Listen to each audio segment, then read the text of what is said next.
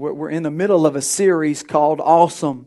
And we've been talking about how to have awesome relationships and how to have awesome friendships, how to have awesome marriages, how to have an awesome relationship with God. And we started talking last week about awesome families. God cares about your family. And we started last week, we kind of looked at that there's lots of different types of families. I mean, I know we're living at a time in history in America. You've got millions of kids that are in foster care, millions that are in adoptive homes. You have 1 in 10 children is being raised by their grandparents right now. So you have a lot of grandparents that are raising homes. You have 12 million, I think, single mothers. So you have millions of single moms, you have millions of single dads, you have millions of foster kids and adoptive families, traditional families. So there's a lot of different families in America. There's a lot of different types of families in our church. And we saw last week that no matter what type of family you have, God wants you to have an awesome family. Amen. God wants you to have an awesome family. No matter what kind of family you have, God, He will teach you or show you how to have an awesome family. Last week we saw the first trait of an awesome family is awesome families have fun. I mean, I like to have fun. Every person, you grew up watching the Huxtables or somebody like that, and you kind of liked their family, and it wasn't because they were boring or that they were a drag. You liked those families because they had a good time. If you grew up in the neighborhood like I did, there were certain houses you liked to go to. They had the good Twinkies, the good ding dongs, the ones that in the aluminum foil, the real ones, Hostess, not Little Debbie. God bless Little Debbie, but the best ding dongs came in the aluminum foil. Yes, and the best parents didn't care how many you ate. You could eat them all. And they would buy more. And they had a pool with a waterfall. It was awesome. Right? So we all grew up with certain families. And families that we liked were families that you say, man, that family has a good time. The greatest witness your family can have to other Christians is that you enjoy your family. And you enjoy Christianity. And you enjoy Jesus. Jesus said, you're the light of the world. So let your light shine. So for you and us, we should have joyous, happy families. Are there mortgages to pay? Yes. Is there shift work to do? Of course. But you can still, it's important for us to have fun, enjoy our families. I want to give you this morning the second trait of a great family. And if you've got your worship guide, it's great families, they grow. Great, awesome families are families that grow. Now, I don't mean numerically. Right? You don't have to be the Duggars to have a great family. 19 kids and counting is not necessary. I'm not talking about, I'm not talking about growing numerically or growing in this area. We're growing all right. I got every year we get bigger and bigger. No, I'm not talking about that. I'm talking about Jesus grew in 4 different types of areas. Jesus grew in 4 areas. And every person in here should be growing in these 4 areas. What are you doing? What you doing? Okay.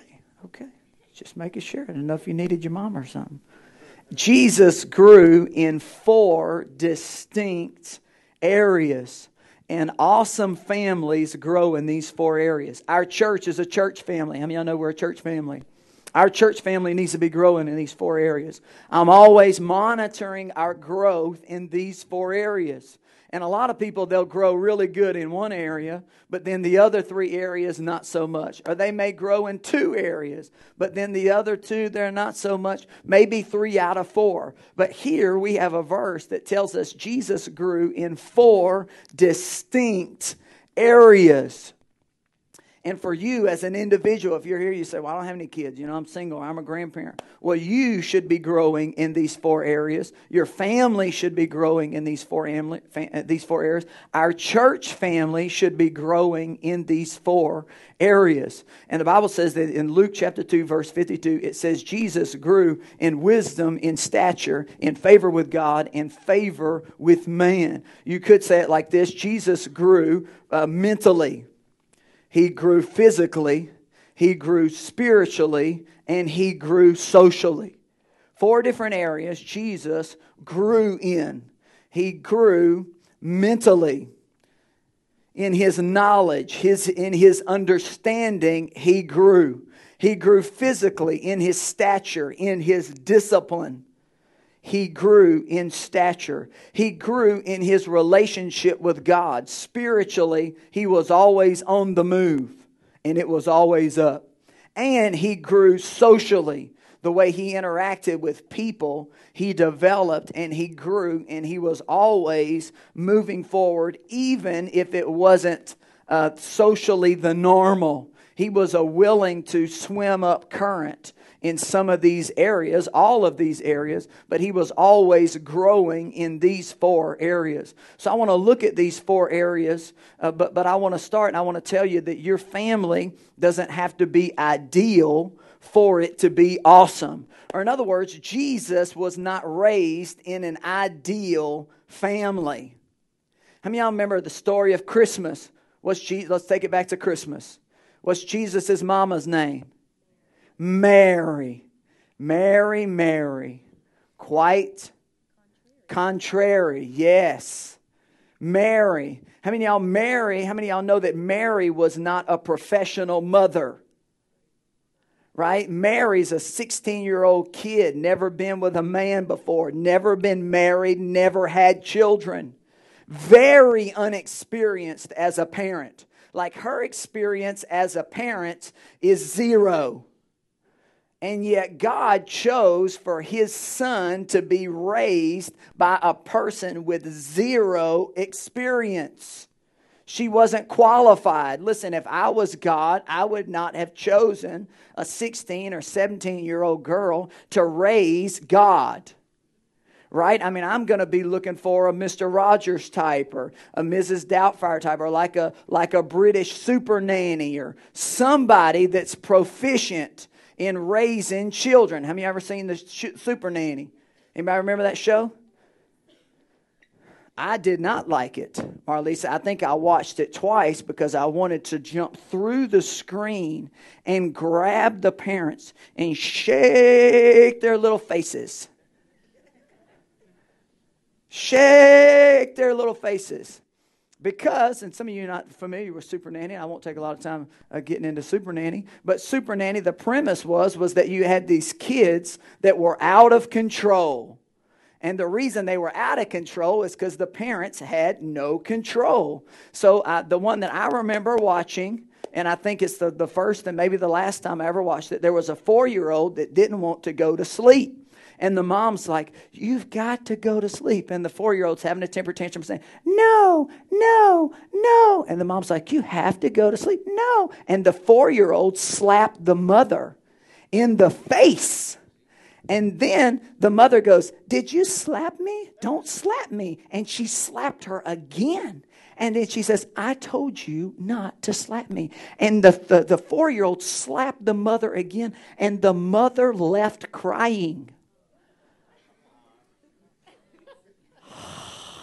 I thought after the first slap, they were going to have to cut to those little bars on the screen, and it was going to go, boo, because you were going to witness a murder.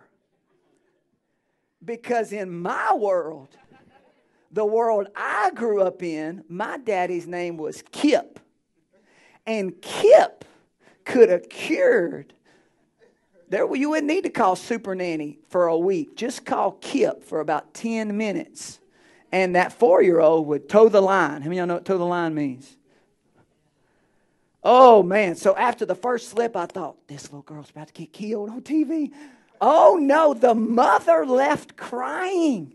And the mother says, And then Super Nanny's watching all of this. And Super Nanny's like, I cannot believe I'm witnessing this. So Super Nanny, she comes in and she teaches the parents how to discipline and how to control your kids and how to set boundaries. And by the end of it, usually the kids are a whole lot better. But how many of y'all know Jesus was not raised by a Super Nanny?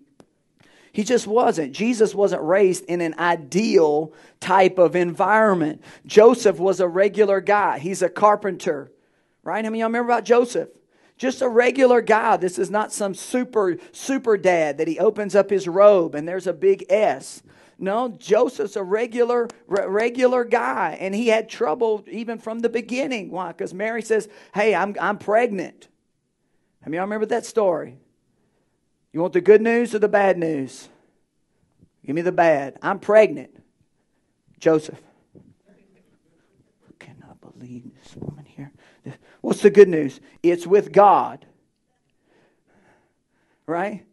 He says, man, my woman, she's lost her mind. She's pregnant with God. She's having God. And it's in this family that God chooses for Jesus to be born. What's the point? Jesus didn't have an ideal family, but God had faith in Mary and Joseph to raise him the right way. And whatever type of family you've got or you're raising, God has faith in you as a single parent. He has faith in you as a grandparent. He has faith in you as an adoptive parent, as a foster parent. God has faith in you. If He had faith in them, He totally has faith in you to raise His kids right. And in that environment, they were able to train Jesus in such a way that He grew in these 4 areas. The first one was His knowledge, or He grew mentally.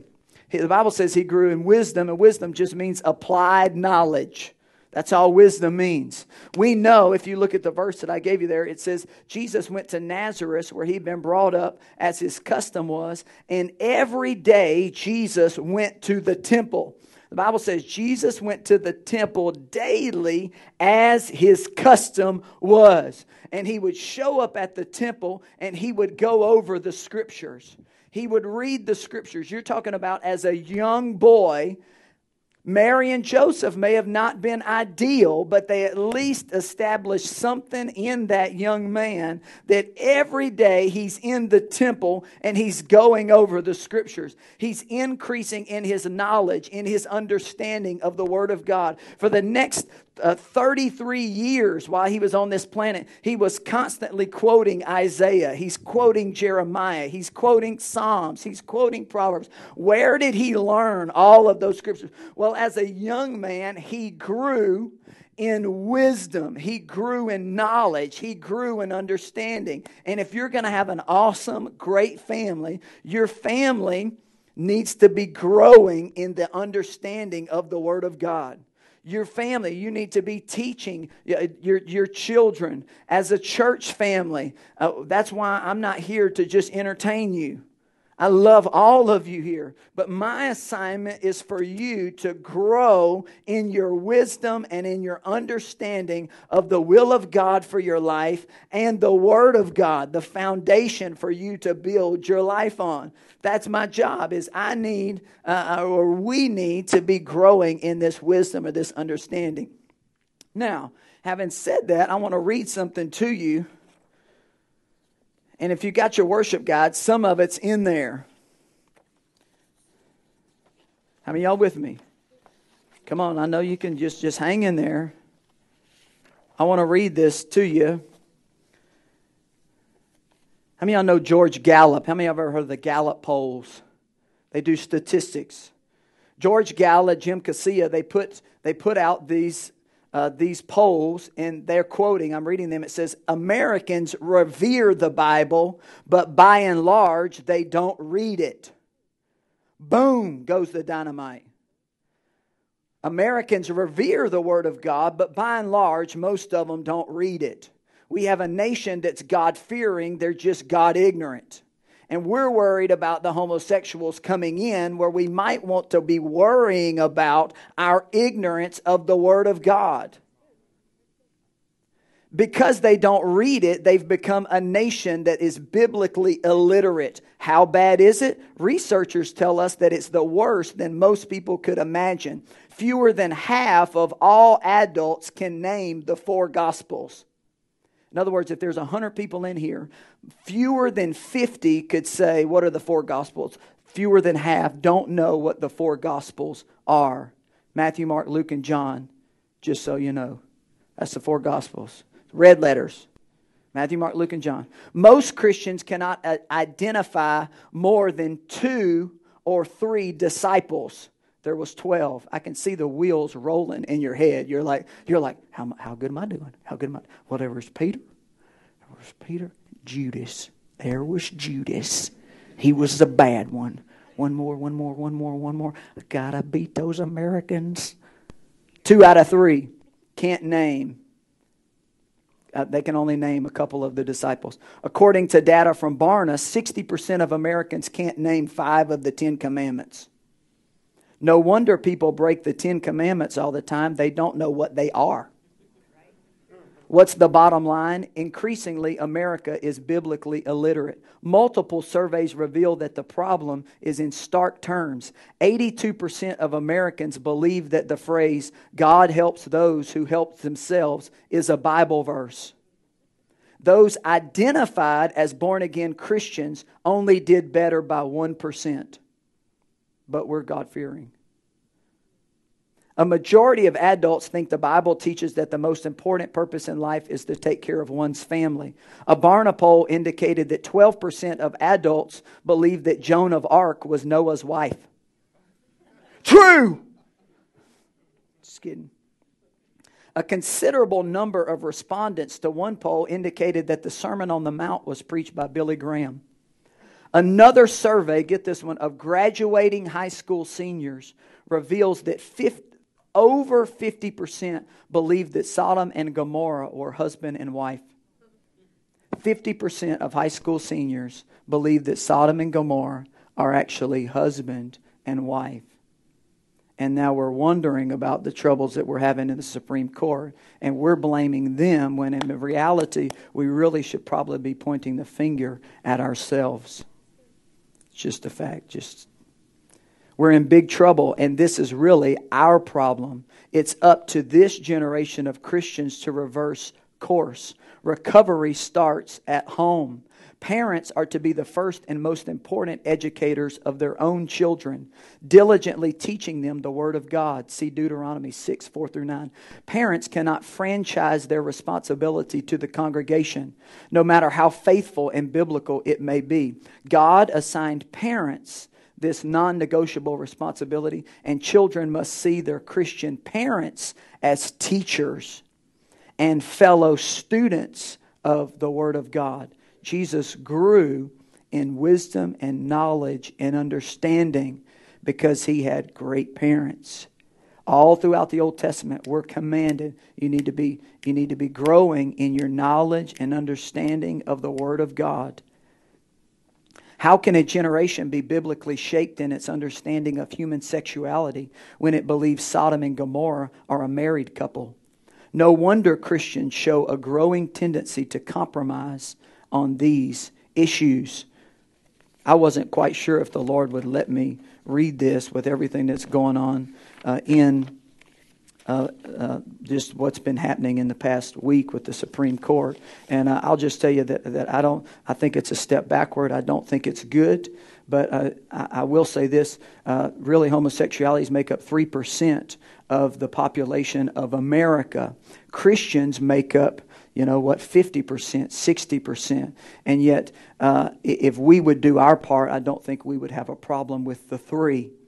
The way the Lord gave it to me real quick, and I actually wrote it down on an envelope because I just asked the Lord. I said, man, look what's going on with the Supreme Court.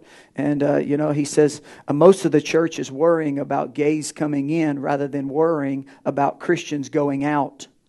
The great sin of the garden was not homosexuality, it was disobedience. We need to be on the offense and not defense. We're always playing defense. Got to keep them out. They're going to make us marry 2 dudes. Right? They're going to make us do this. Listen. Flies don't land on hot stoves. If the church will be white hot and fervent in passion with Jesus and His Lordship, and will teach kids other things besides Pokemon and modern Warcraft, if we'll be about our business, you won't have to worry about 3% coming in, because we'll flood the marketplace with white hot, blind eyes being opened, lame people walking, and it won't be an issue. Jesus didn't say to stay home and protect. He said to go out and make. Jesus said go out and make disciples. He didn't say stay in the church and defend your ground. And a lot of times in these issues, the devil puts us on defense. We're so worried about what's coming in that we forget the great commission of Jesus was go into all the world and make disciples, lay hands on the sick and they'll recover. They'll speak in new tongues. They'll take up deadly serpents and scorpions. And if they drink any deadly thing, nothing by any means shall hurt them. The great commission was for us to just get busy. Jesus grew in His understanding. And for us, as parents and as church leaders and as Christians, we need to get really busy helping people grow in their understanding and their knowledge of the Word of God. I like good, entertaining churches with great music and fancy lights. We're building one. But we won't get away from these things that Jesus grew in. Because without them, then we're going to be part of the 50% that can't even quote any of the 10 commandments. Oh, I'm not even going to make it to all of them, but I'm going to stay here just for a second because I read 2 Kings chapter 22 this week, and that's the story of Josiah. Josiah is an 8-year-old boy. He's 8 years old. He was raised by a wicked man until he was murdered. You talk about a weird family here. Josiah's daddy was crazy, so they murdered him. So now at 8 years old, he's raised by 5 different individuals, but one of them was Jeremiah. And one of them was Hilda, which was a lady prophet. For those of you that don't think women should say anything in the church, there's 6 women in the Old Testament, and this is one of them. She's a prophet anointed by God to speak on behalf of God. And she takes this 8-year-old boy and pours into him until once he turns 16, he realizes our whole nation is not serving God. Actually, the temple had been torn down. There was no service, no Christianity. There was no churches anywhere. And it was so bad, the Bible says that they actually lost the scriptures. The Bible was nowhere to be found. Well, this 16-year-old kid starts learning about, well, God made us walk through on dry ground. He rained down manna from heaven. He was a cloud by day and a fire by night. He starts realizing, he's like, where is this God that I hear of? So he says, find me the scriptures. So they have to go, and they couldn't find the Bible. They couldn't find the scriptures. So finally, after 2 years, he finds the scriptures, and he starts to put his nation back together and turn it around and make it a nation that served God again. The point is, you're talking about Israel, Jewish people. The ones that walked through the Red Sea on dry ground. The ones that made a covenant with Abraham, Isaac, Jacob, Moses. This is God's people. And yet that nation got to a point that the church doors were closed and a Bible was nowhere to be found. How many of y'all know our nation was built on the Word of God? And yet we're at a point now where 50% don't know what Matthew, Mark, Luke, and John is. Could it be that we're 1 generation away or 2 generations away from the gospel being closed so much that we don't even, it's not in the marketplace. How many of y'all know it's out of the school? It's out of the judicial system. It's out. And if we just keep our pretty little mouths shut, even with our hands up at the Hillsong Conference, worshiping the Lord, if we don't get busy, we're 1 or 2 generations away from your 8-year-old saying, where is this God that this nation was built upon? His name used to be on the dollar bill, but it's not there. How do we fix it? We fix it just by growing in these 4 areas. My kids, I was laying in Noble's bunk last night, and I'm laying there and I look up, and Noble's got 20 scriptures that he looks at before he goes to bed. And he says them out loud. I can do all things through Christ who strengthens me. Greater is he that's in me than he that's in the world. I'm more than a conqueror through him who loved me and gave himself for me. He's got these 20 scriptures that he speaks that he speaks over his life. And then we have 21 that while we're driving to school, I say, Noble, what's number 7? Noble, what's number 1? God's not giving me a spirit of fear, but a power and love, a sound mind. Where's it found? 1 Timothy 1:7. And he's got all time. I said, what's number 15? Selfish, not proud, not be my God, but I'll be humble and excellent. Give more honor to people than I give to myself. That my little 7-year-old, and trust me, I'm not boasting on my little 7-year-old. They got plenty of problems. And I'm certainly not boasting on my ability as a parent. I boast in Jesus alone. But I understand that if I don't want my kids to be part of the percentage that's biblically ignorant, and if I want them to grow as Jesus grew, that I have to bear the burden of them growing intellectually. They have to know the scriptures. So we try to make it fun, and we have fun. We're not. I don't browbeat them and no. We have a great time, right? We have fun. Me and Noble out playing wiffle ball, hitting the ball over the house. So we have a good time, and yet I want them, and I want you. I want us as a church family to hold the Word of God in high esteem. In your family, in our family, and in the people that we're raising. The second way that great families grow is they grow physically. Jesus grew physically. You could say he grew in discipline. He grew in stature. But as Jesus grew, and as you watch your own kids grow, and as you watch yourself grow, you should grow spiritually. It should mirror how you grow physically. So I grew 2 inches this year. Well, you should have grown spiritually 2 inches this year. Your physical growth should mirror your spiritual growth and your intellectual growth. You should know more about the Word of God this year than you knew last year. Your kids should know more about it this year than they knew last year. We as a church should be stronger in our stature this year than we were last year. We're not moved as easy, right?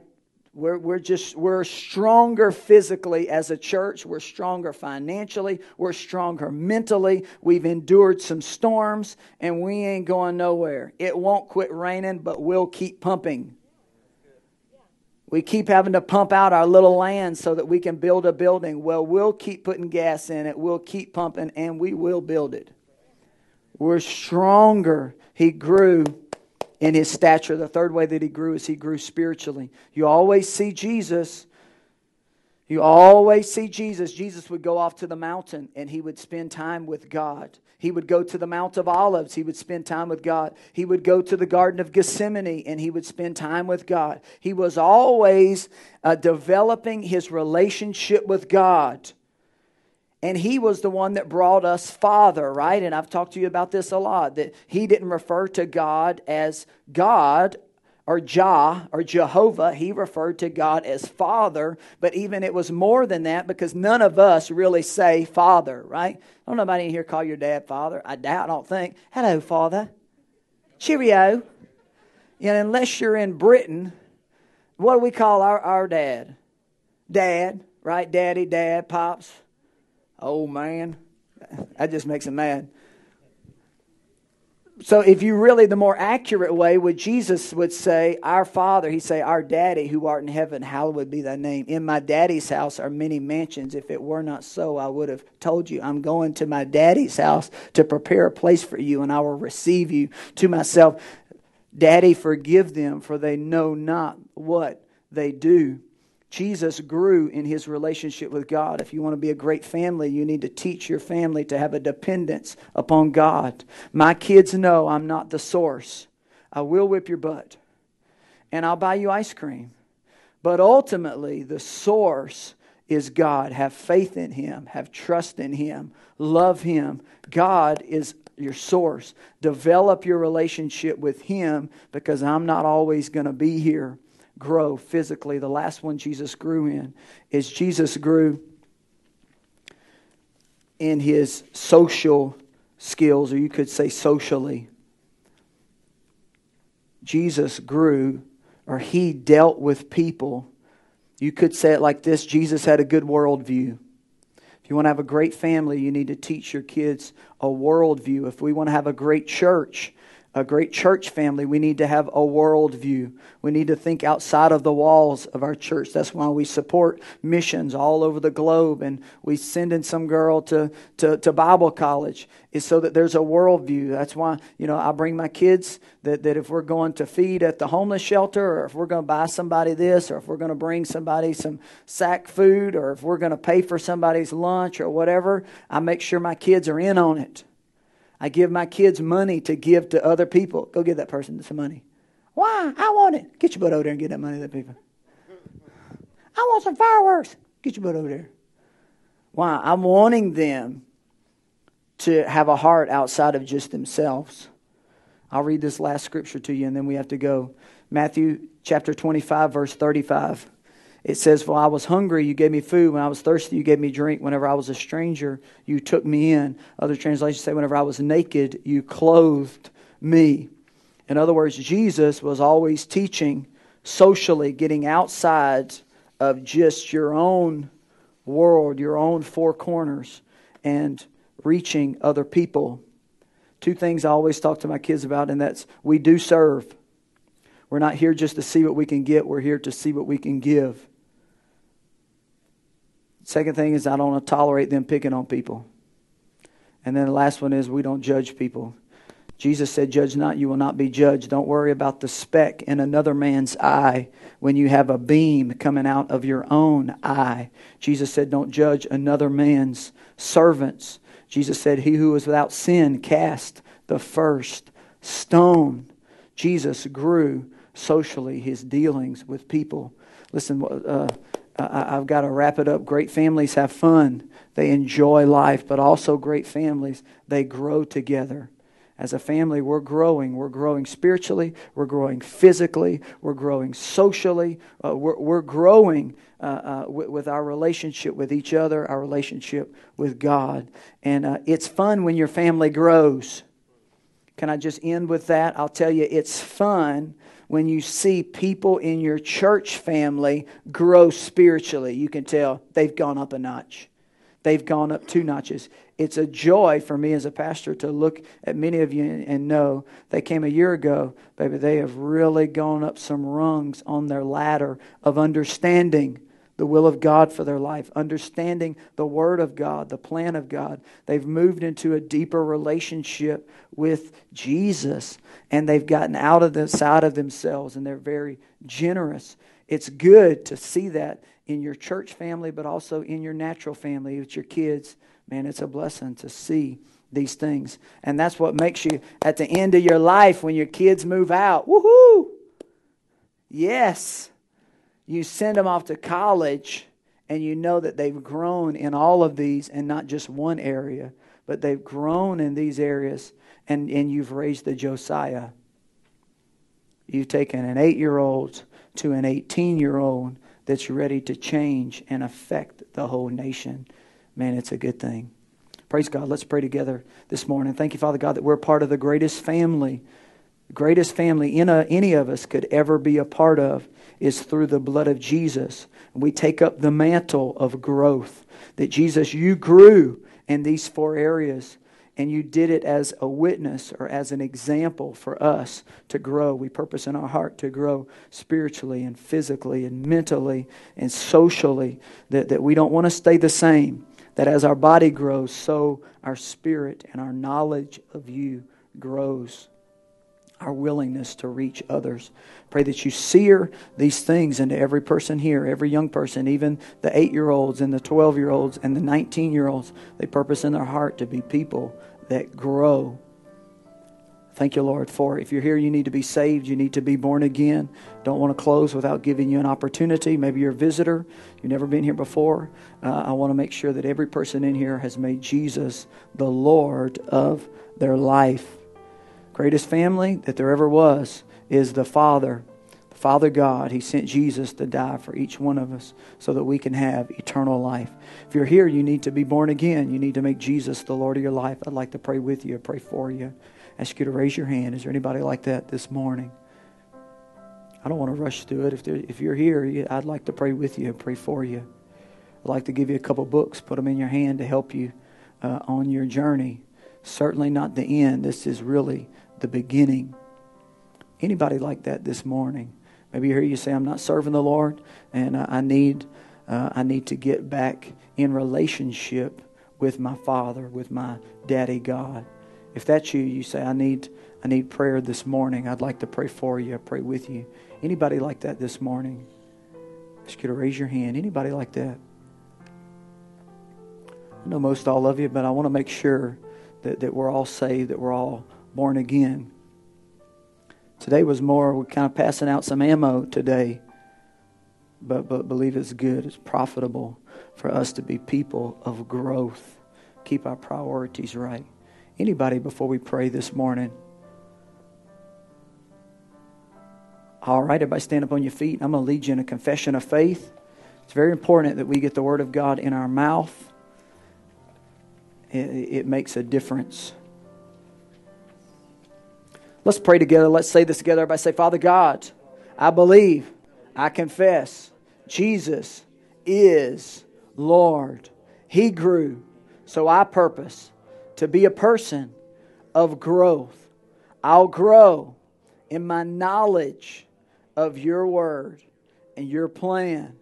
I'll grow in my discipline, in my stature. I'll grow spiritually, my relationship with you, my time with you. I'll grow socially with others. I'll be generous. I'm blessed to be a blessing. I thank you for causing us to grow as individuals, as a church. I can do all things. Come on, say it like you mean it. Say, I can do all things through Christ who strengthens me. Greater is He that's in me than he that's in the world.